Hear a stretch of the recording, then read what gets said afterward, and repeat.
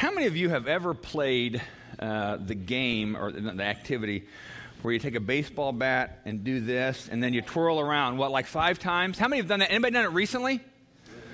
Okay. If you haven't done it, it's something, you done it recently? Anybody? Okay. We'll ask somebody who's done it recently. Okay. I was going to get a bat up here and do it, but I thought it might be kind of a hazard, and I don't want to get sued. So, what's your name? Laura. Laura, stand up, Laura. So you did the bat spin around thing, and then when you spin around 5 times, when you try to walk somewhere, what happens? You feel dizzy and kind of like don't go in a straight path. Did you fall down? No, but he did. Okay, why don't you stand up? Why don't you stand up? What's your first name? Nate. Nate. Okay, Nate, what was it like to fall down after feeling dizzy? I don't know. Just lost your foot and just couldn't walk. So when you got off spinning off the bat, what did you see? The ground. Okay, he's on the ground. All right, thanks, Nate. Thanks for being a good sport. That was not a setup. I haven't talked to her ever before. All right. So we know, and if you haven't done that, we've all know what it's like to feel dizzy. I don't need 2 microphones. All right. We all know what it's like to feel dizzy. And you all know, when I can still remember when I first did that when I was a kid in high school, in our high school youth group, the line all of a sudden doesn't become straight anymore, and the floor starts doing this. And you feel really disoriented. And it's funny and it's embarrassing, but the only way to walk along that straight line is if somebody were to grab you and kind of stand you up along there. But it's a very disorienting feeling, and it's not something I even want to do anymore because I don't like feeling this anymore. It's the old age. I'm 50, but inner ear, I don't know, whatever it is. Some of you biology majors would understand that. But the point is this. It seems like God loves doing that to us. He loves spinning us around and disorienting us, not for the sake of him having a fun, laughing time, but for the sake of that we're already disoriented, and he wants us to get us oriented. We just have it flip-flopped. We think disoriented is oriented, and oriented is disoriented.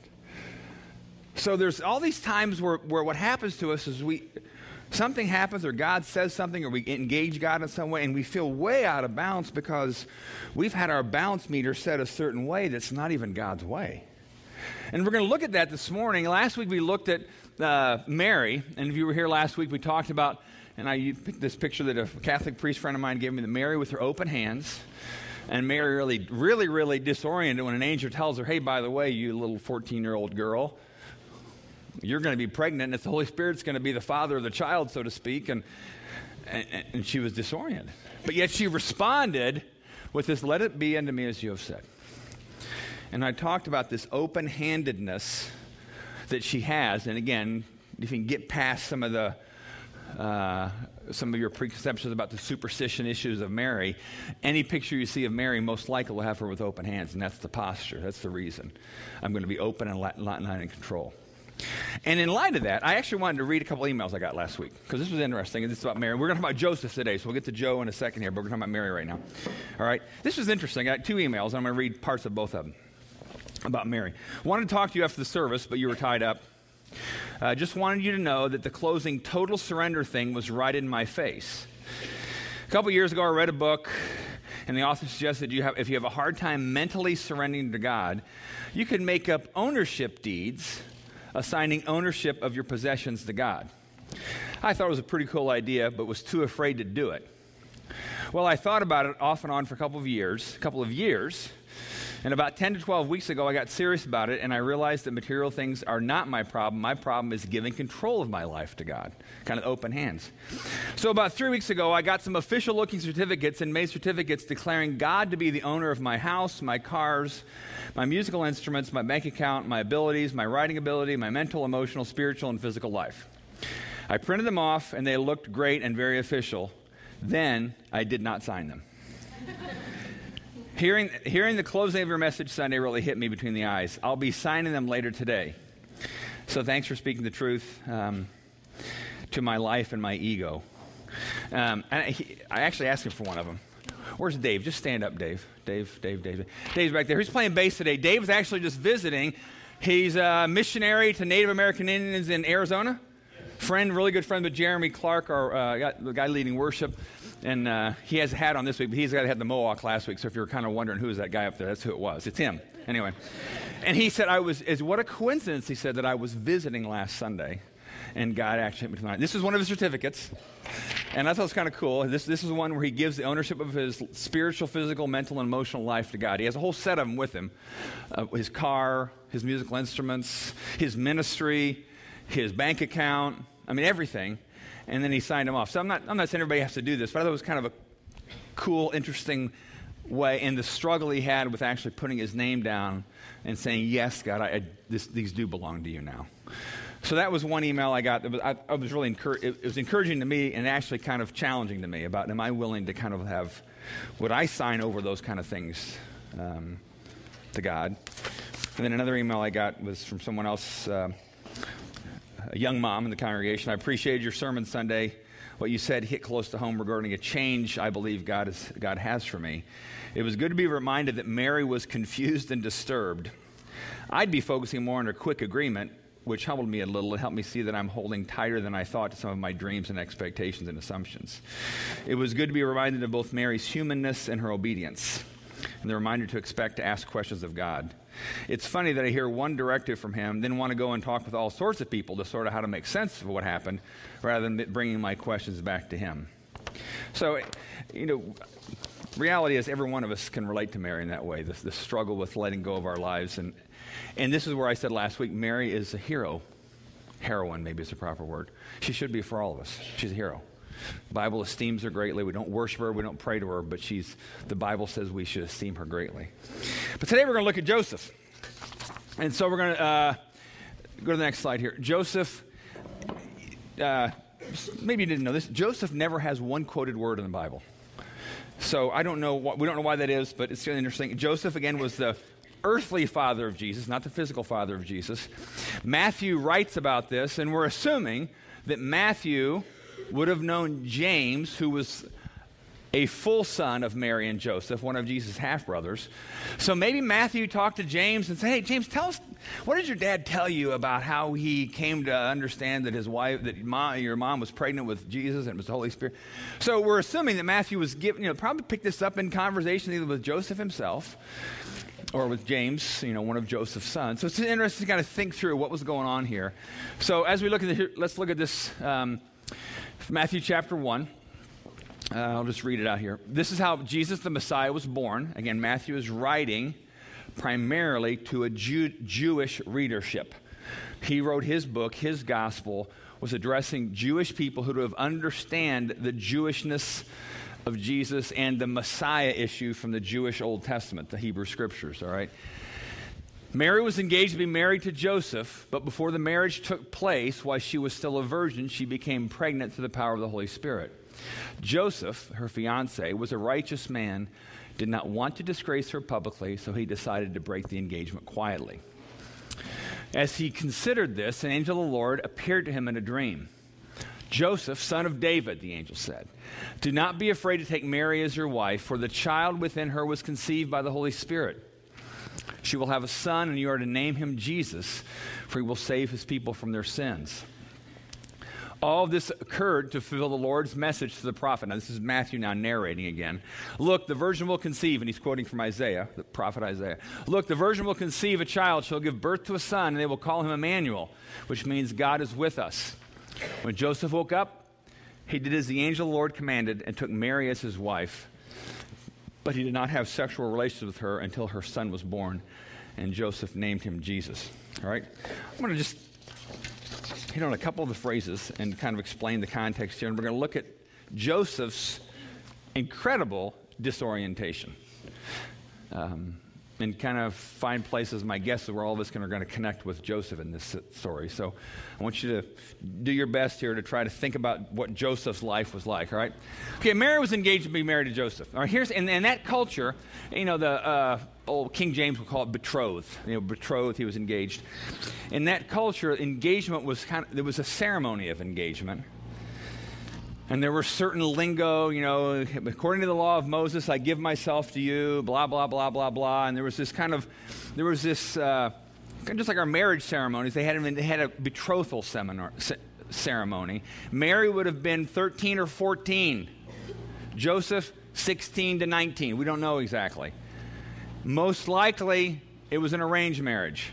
They probably knew each other, but in that culture, in that part of Israel at the time, the culture was more about arranged marriages, even though he would have known her. All right? So they have this ceremony, and once the ceremony is completed, they are as good as married, except they are not to have sexual relations until they actually get married. All right?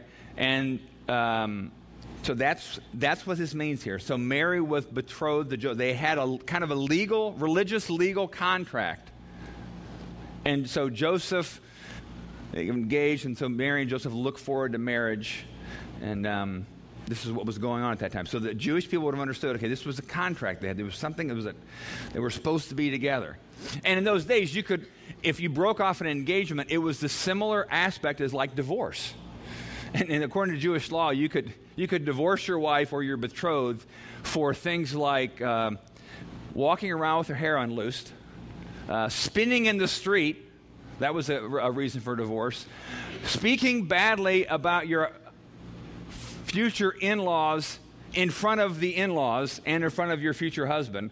I mean, all these things you could divorce your wife for. And then, of course, adultery was a reason, if she has sex outside of that relationship, you can divorce her for that. So there were only certain ways you could even get out of an engagement.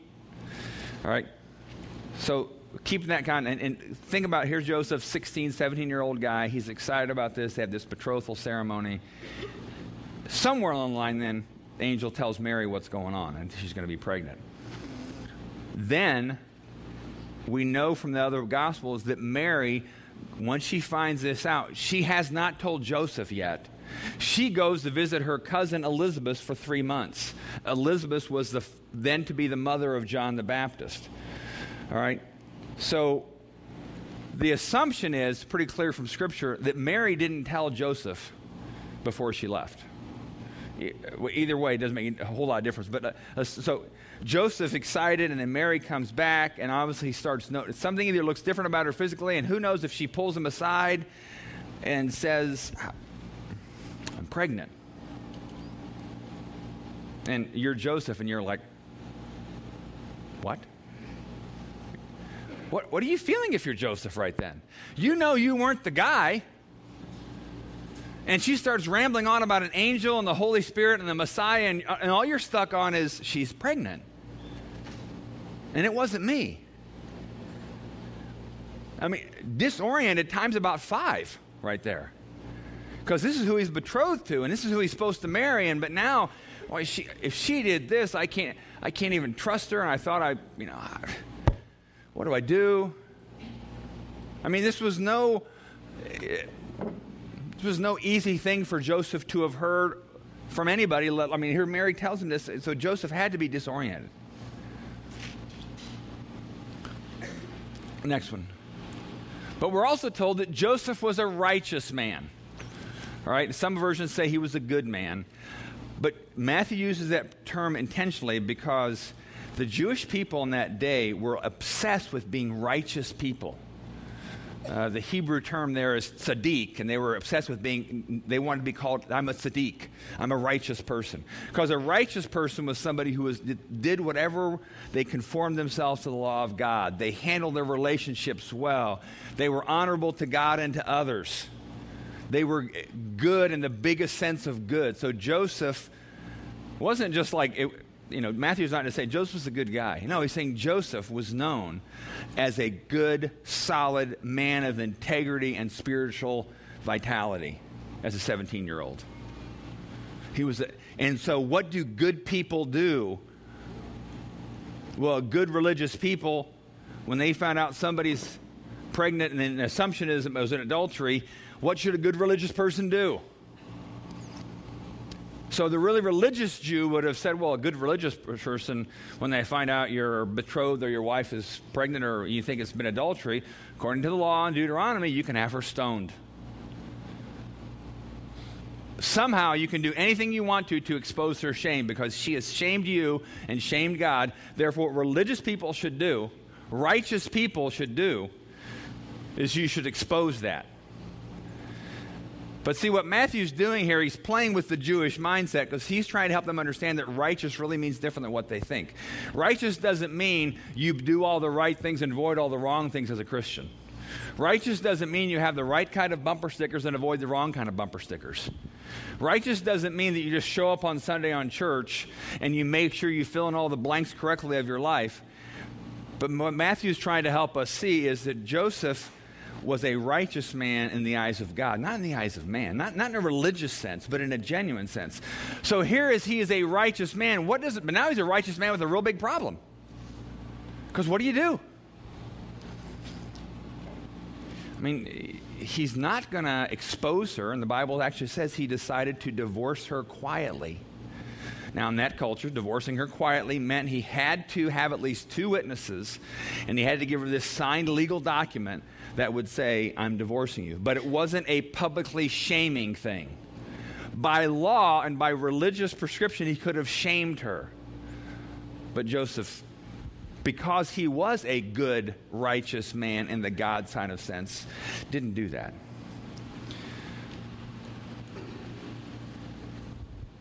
So maybe redefines for us what righteous means, because righteous means kind of responsive to God, not so much religiously upright. Now, next phrase. This is my favorite phrase of the whole passage, because it says, as he considered this, said he was going to divorce her quietly, as he considered this, and then what happens next is the angel appears.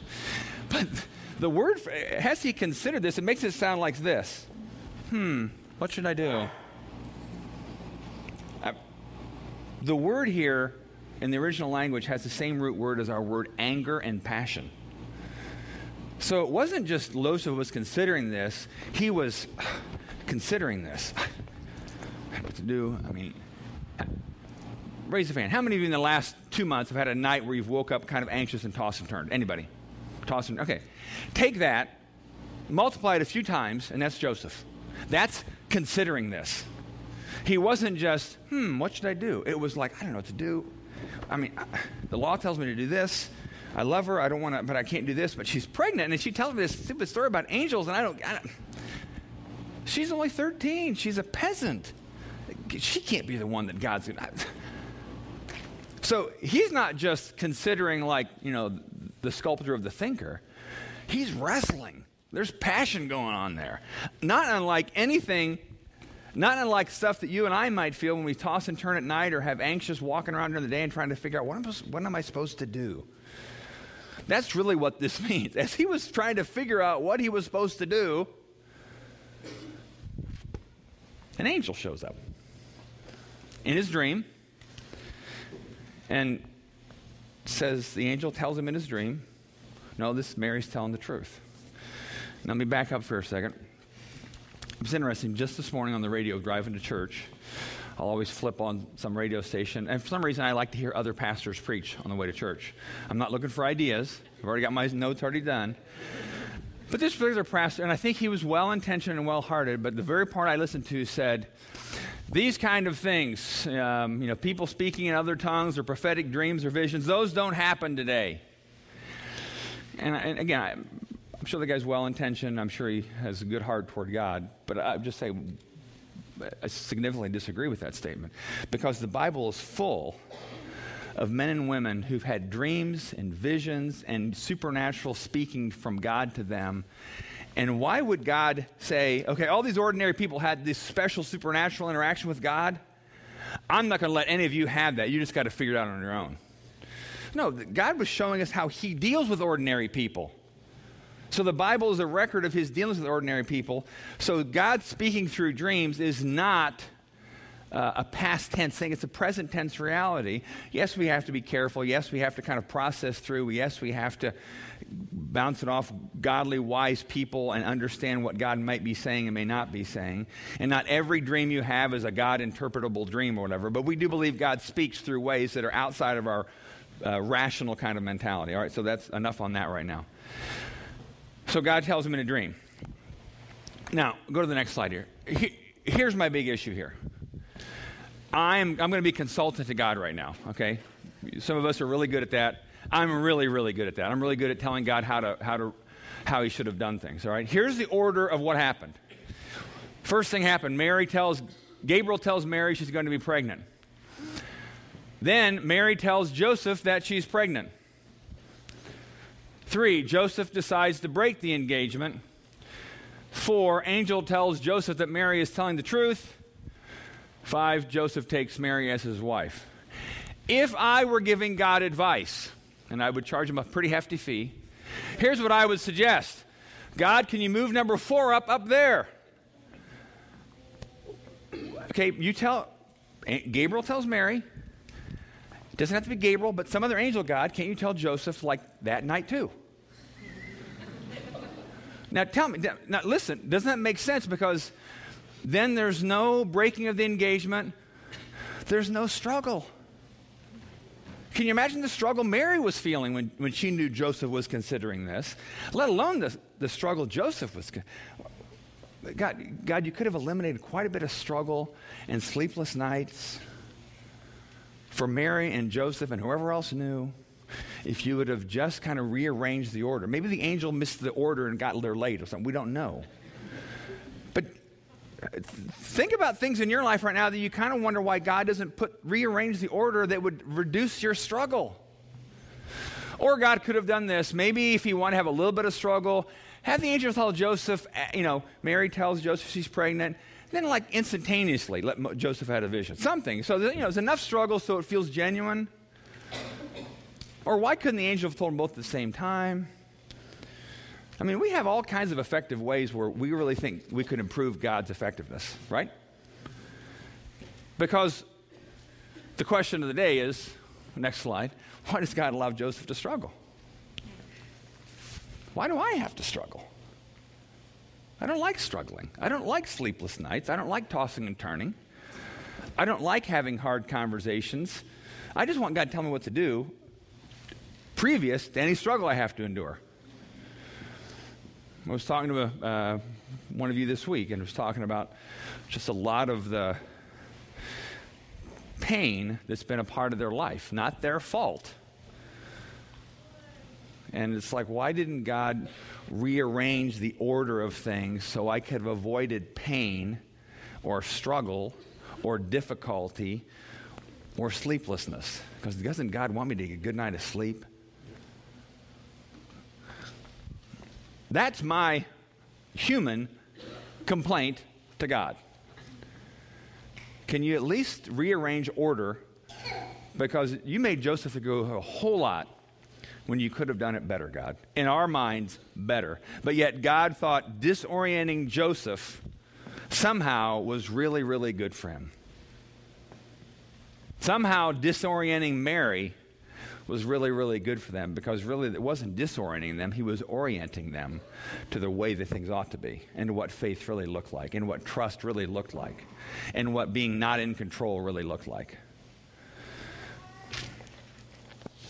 So maybe when Jesus is about to show up in your life, struggle will precede that. Maybe faith means we're people who understand and we struggle really well. Not struggle well for the sake of struggling and just because we're going to be tough people, but struggle because we know what that struggle is all about is God's trying to reorient where our hearts really should be toward him. And whatever you're struggling with now, or you will struggle with, or you will be sleepless over, how do you... And you just wait for a... And some of you are probably thinking, well, I'd be happy if God sent me a dream tonight to give me the answer. But, we can't always dictate the order. We can't dictate the order. We can ask. And God doesn't take joy in leaving us pain. He doesn't want to see us like devastated. But how do we respond to those things? How do we interact with those things? Next one. This was, again, Joseph. So Joseph struggled really well. I mean, Joseph is my hero. Christian Watford was for a few minutes last night, but Joseph is my hero. Really, I mean, just think about who our heroes are. Okay, let those be a shadow to the bigger thing. My hero is Joseph. My heroine's Mary. That's I want to see that. I want to see that kind of strength and aliveness and awakeness inside of me. Because then it says when Joseph woke up, he did what the angel told him to do. So there was a clarity there.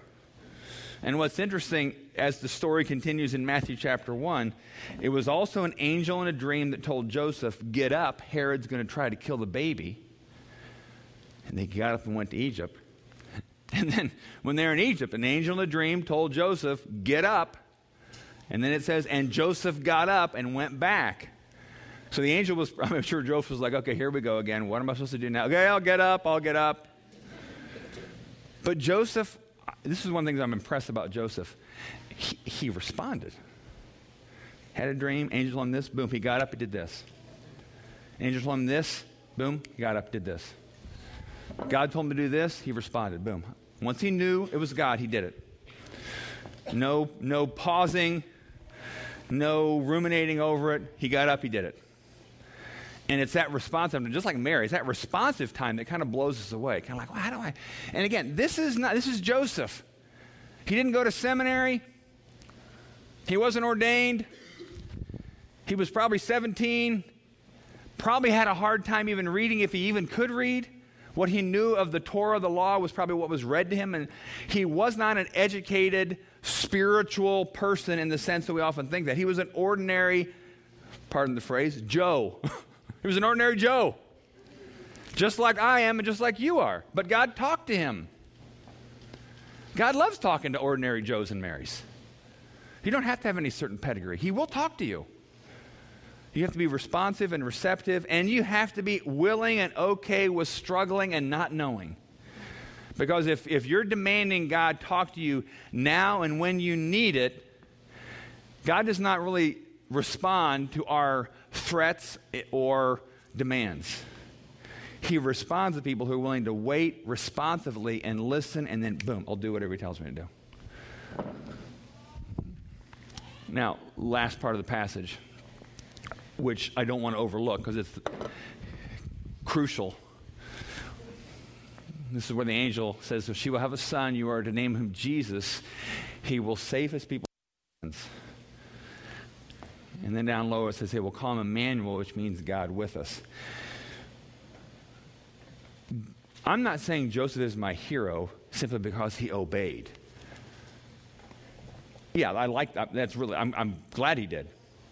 But if that's all there is, then the Christian life is simply about just be obedient, be obedient, be obedient, be obedient. Why? Well, just because God says so. Well, that doesn't do it for me. It doesn't do it for my kids when I try to tell them, just because Dad says so. Why are we supposed to be obedient? Why do we esteem Joseph and Mary not just for being obedient people, religious people, but obedience because they understood the meaning behind their obedience, and the meaning behind their obedience was they knew God wanted to save, He wanted to rescue, He wanted to make people whole. So we're not obedient for the sake of obedience. We're obedient because God wants to use us to finish the ministry of Jesus, to bring wholeness and healing and life to people and to us. And then in the midst of the struggle, read the last four words of the very bottom there.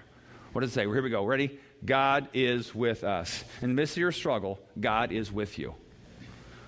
In the midst of your sleepless, spinning around at night, trying to figure out as you consider what to do with things that are throwing you off, God is with you. I mean, there's times where I have my own share of sleepless nights, and there's times where I get frustrated at my sleeplessness.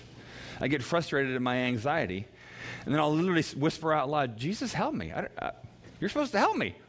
I mean, I'm not being in a demanding way, but it's just like, okay, what does this look like? Because I want to struggle well, but I don't want to struggle with anxiety where it becomes like faith killing. But God's with you. I don't know what I know what some of you are struggling with, and they're pretty intense. Others of them may be struggling with lesser things. Some of the greater things will come. And the point is not to struggle well. The point is not to obey well. The point is because it makes us come alive. The point is becoming conduits, people that God can use to bring healing and wholeness and life to others and to you. Struggle is part of your wholeness process. and again, I'm not saying it's noble. I'm not using that context. It's not noble. It's life-giving. Struggling is life-giving in that sense. And God will not give in to your demands of a life that is devoid of struggle. Because God's bigger goal is to bring life to you and healing to you and wholeness to you and to others through you. He wants you to become fully alive. You want a life, I'll go back to Dave's if you want a life that's within your control, you're not willing to sign these kind of things away to God, then you will have a predictable, controlled life that is generally devoid of any kind of deep joy. Yes, devoid of deep suffering and struggle, but devoid of deep joy. If that's what you want, then you can have that. But it seems like the story of men and women in Scripture is joy, abundant life, and fullness go hand in hand with struggle and wrestling with God and persevering in faith and trusting what God wants you to do. You can't have one without the other. It's kind of this weird equation that God's designed into the human psyche. So as we take communion this morning, when Jesus says, remember me, do this in remembrance of me, what I'll challenge you to remember today is that He is Emmanuel. He's God with us. He's God with us. He's God in us. So Jesus is with you in your struggle along the way. He's with you. He's with you in a really intimate, kind of powerful way, but we don't always know it. But He's with you. I was telling somebody this week the story, the footprints in the sand thing. I like that, Jesus was carrying me through life, but sometimes it can sound a little bit hallmarkish and plastic because I want to know now that God is with me. I don't want to know 5 years from now, oh, that's what was happening. I want to know now, and I think you do too. And so as you take communion today, the realization is Jesus is with you, and He is inside of you, empowering you to do whatever God's asked you to do and to push through the struggle with life and joy and fullness. That's what He wants you to do. So here's how we do it at Exodus. We'll sing a few more songs, worship, and then as soon as we start singing, you're welcome to come on up. There'll be people at the main aisles holding, they'll have bread. They'll offer it to you. You just tear off a piece. They'll offer you the grape juice. Just dip it in the juice. Don't try to drink out of the cup. Just dip it in. And then typically people will eat it right there. Some people take it back to their seat. It's up to you. And then head on back to your seat while we're still singing. At the same time, in that room over there, it says prayer. There are people that pray for you. And they're praying for you about anything. Last week, I know there were a number of you that went back there because you really felt like you needed prayer and letting go of control, like Mary did. And it's really the same song, the next verse with Joseph. Because letting go of control and being responsive to God and being really, really strong strugglers and good strugglers, knowing what God has in front of you. And maybe you just need somebody to encourage you. So you can go back there for that. You can go back there for anything prayer-wise. So let me pray, and then we will take. Jesus, you knew Joseph. You knew Mary. And we're grateful for what you learned from them, even in an earthly sense, about spiritual life, because they must have taught you a lot about struggle and about perseverance and about joy. But Jesus, we're grateful to what Scripture says, because the joy set before you, you endured the cross for us. And you set us free so we can be alive and awake and full of joy. And we express our gratitude to you by taking this representation of your body and blood, and we say thank you. And that's all in your name. Amen.